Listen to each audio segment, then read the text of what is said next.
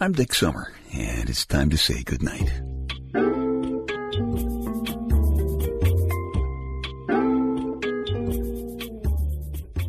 This is a quiet place to rest your head, a safe place to hide a hurting heart, a gentle place to fall. We just call this place goodnight. If you ever took a class in statistics, you know how that can put you to sleep. But sometimes they're kind of interesting, and people in radio and baseball people both love statistics. And the radio guys this year say that the number 5 favorite Christmas song so far this year is the Eagles' Please Come Home for Christmas. Number 4 is Andy Williams' The Most Wonderful Time of the Year. Number 3 is Jose Feliciano's Feliz Navidad. Number 2 is Nat Cole's Christmas Song. And number 1 is Burl Ives' Holly Jolly Christmas. I have one of my favorite Christmas songs coming along in just a few minutes. It is by my son Dave, who is both a musician and a computer programmer. He takes care of this pod program. If it were not for Dave, we would not be talking right now. Radio and baseball both love statistics, and I love them both. I batted 1,000 one year. I never let the guys forget it. The only time I got up to hit that season, I hit a screaming line drive over short. So I was the league's one-hit wonder that year. It's just a fun thing for me, but think about how having a big hit, but only one hit ever, must be for some people, like Gene Chandler. Even changed his name legally to the Duke of Earl, and he never had another hit. Think of the terrible frustration the singing nun must have felt. She left the convent to chase a musical career, and she never had another hit. How about the lawyer by the name of Francis Key? Couldn't sleep one night, so he composed his one hit, The Star-Spangled Banner. How about Mildred and Patty Hill? Their one song was Happy Birthday to You. It became one of the 3 most popular songs in the English language. The other 2 are Auld Lang Syne and For He's a Jolly Good Fellow. It's the simple songs. But for my money, the biggest number 1 hit of all time was a song that was written by an organist and a priest. Joseph Moore was the priest. Franz Gruber was the organist. I guess I'm a little bit biased because my dad was a church organist. So I know how busy Franz Gruber must have been about this time of year, training his choir for Christmas. It's a really big deal. My dad used to double the usual choir rehearsal schedules. And then some nights he'd go to the church and practice by himself. I was just a little kid then, but he took me with him sometimes, and I loved that. My mom had knit him a soft black sweater to wear because the church wasn't heated at night and it was cold. It was a big church. In fact, it's a cathedral now. He brought a flashlight with him because it was totally dark in there, except for that candle that they always keep lit up there by the altar. And there was always a slight trace of incense in that cold, dark air. The church was big enough to hold thousands of people. But those nights before Christmas, it was just Dad and me. Not the kind of thing you forget. And Dad loved playing Bach's Toccata and Fugue on that big old 5-keyboard organ. And most of all, he loved hitting that low note on the pedals. You know, the thing goes da-da-da, da-da-da-da-da, boom. He'd hit that note, and the church would rumble a little bit. You could feel it because those pipes were like 32 feet tall. It was incredible. He'd look over at me and grin, and his mustache would twitch a little. My brother John got his musical talent from my dad. Skipped me, but 3 of my sons got my share. My son Dave does a Christmas album every year. It's not for sale. It's a family affair. But he said it'd be okay for me to play one cut for you right now. Here it is.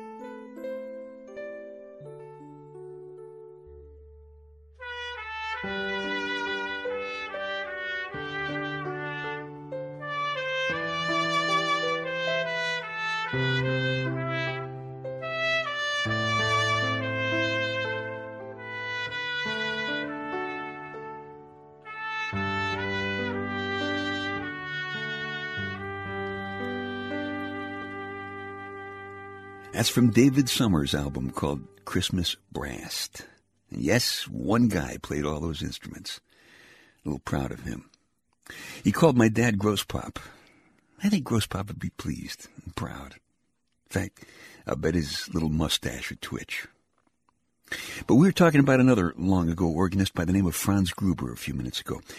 It seems that after all of that long, hard work preparing the choir for that big Christmas Eve night, a little mouse got into the organ and ruined it by chewing through the bellows so you couldn't use it.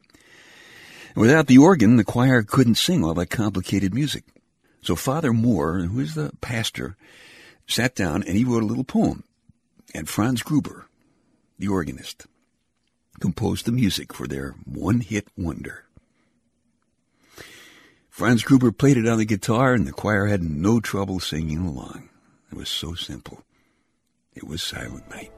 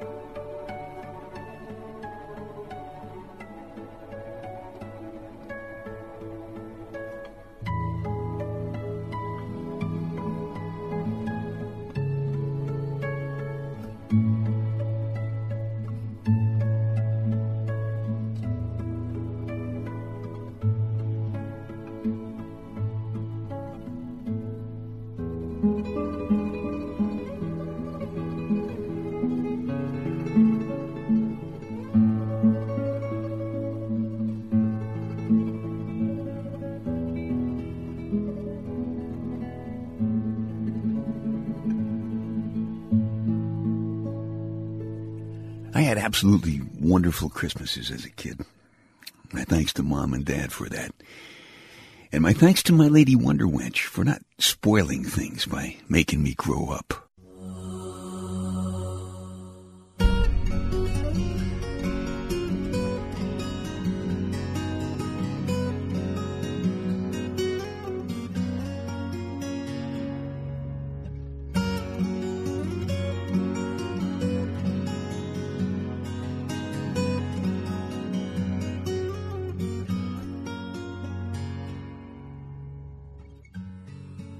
Growing up is faster than a speeding bullet, more powerful than a locomotive. It jumps the tallest people with a single crunch. Growing up teaches you that you'll never catch a squirrel. It chases you in out of a summer rain. It warns you not to laugh too loud. It sits you on a chair instead of the rug. It keeps your shoes on. Growing up disguises you. It hides your kid name that means something like Shorty or Hot Lips behind a Mr. or Ms. It even makes you answer when a clerk shouts, "Next." Growing up means no more trying to look through walls with X-ray vision or running fast enough to really fly, even when you're wearing new sneakers with Superman's signature right there on the ankles. It's finding out that the new moon isn't really God smiling down at you so you won't be afraid in the night. It's finding out that your father isn't the strongest man on the block. But if you're a boy, you mustn't cry about it. And you mustn't kiss him goodbye, even when inside you're afraid that he might not be back. Growing up is carefully learning the differences between the good guys and the bad guys. And it's finding out that you're a bad guy for liking the touch and feel and scent of people. You mustn't even touch yourself. Growing up is trying to hire Santa Claus. I'm no Peter Pan trying to hide in Never Never Land. I just like cold chocolate milk better than martinis. And I'd rather play crazy backyard football with some friends than watch perfection on the tube. And worst of all, sometimes I have to admit I cry. I'm no Peter Pan looking for a Wendy to mend my socks and cook my supper. I have a mother. One's my quota. I'm me. I'm looking for you. I want your inner quiet. I need your center of gravity. Will you risk letting me mean so much to you that you scream inside?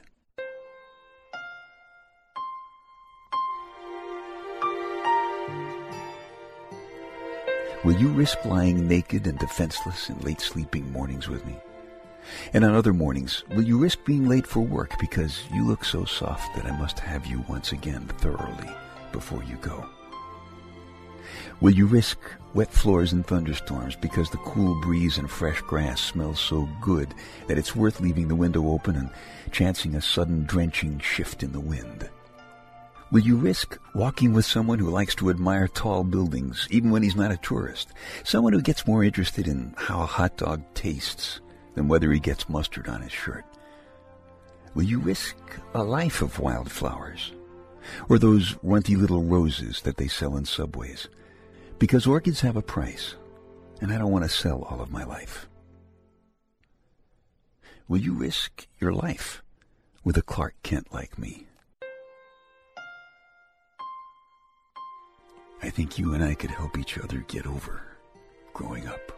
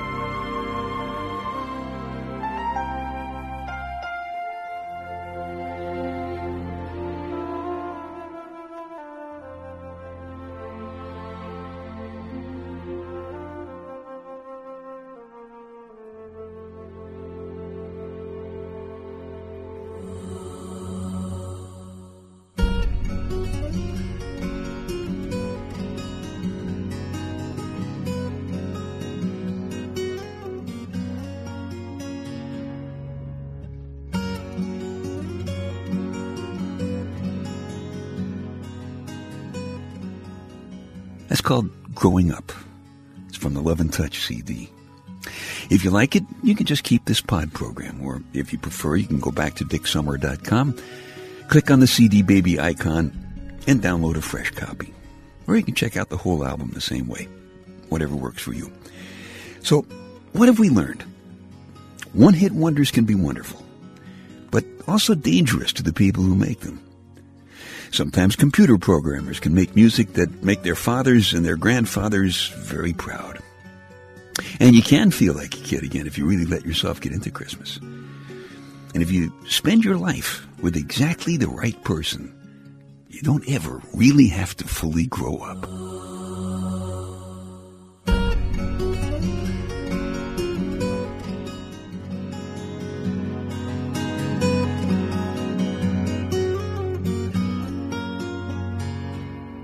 Okay, time to tuck you in now. I'm Dick Summer, and I hope you'll come back soon for a gentle place to fall. Quiet place to rest your head. Safe place to hide a hurting heart. Nice and easy now. Couple of deep breaths, come on. There you go. Just one more. That's better. All the way to sleep. All the way to sleep. Good night.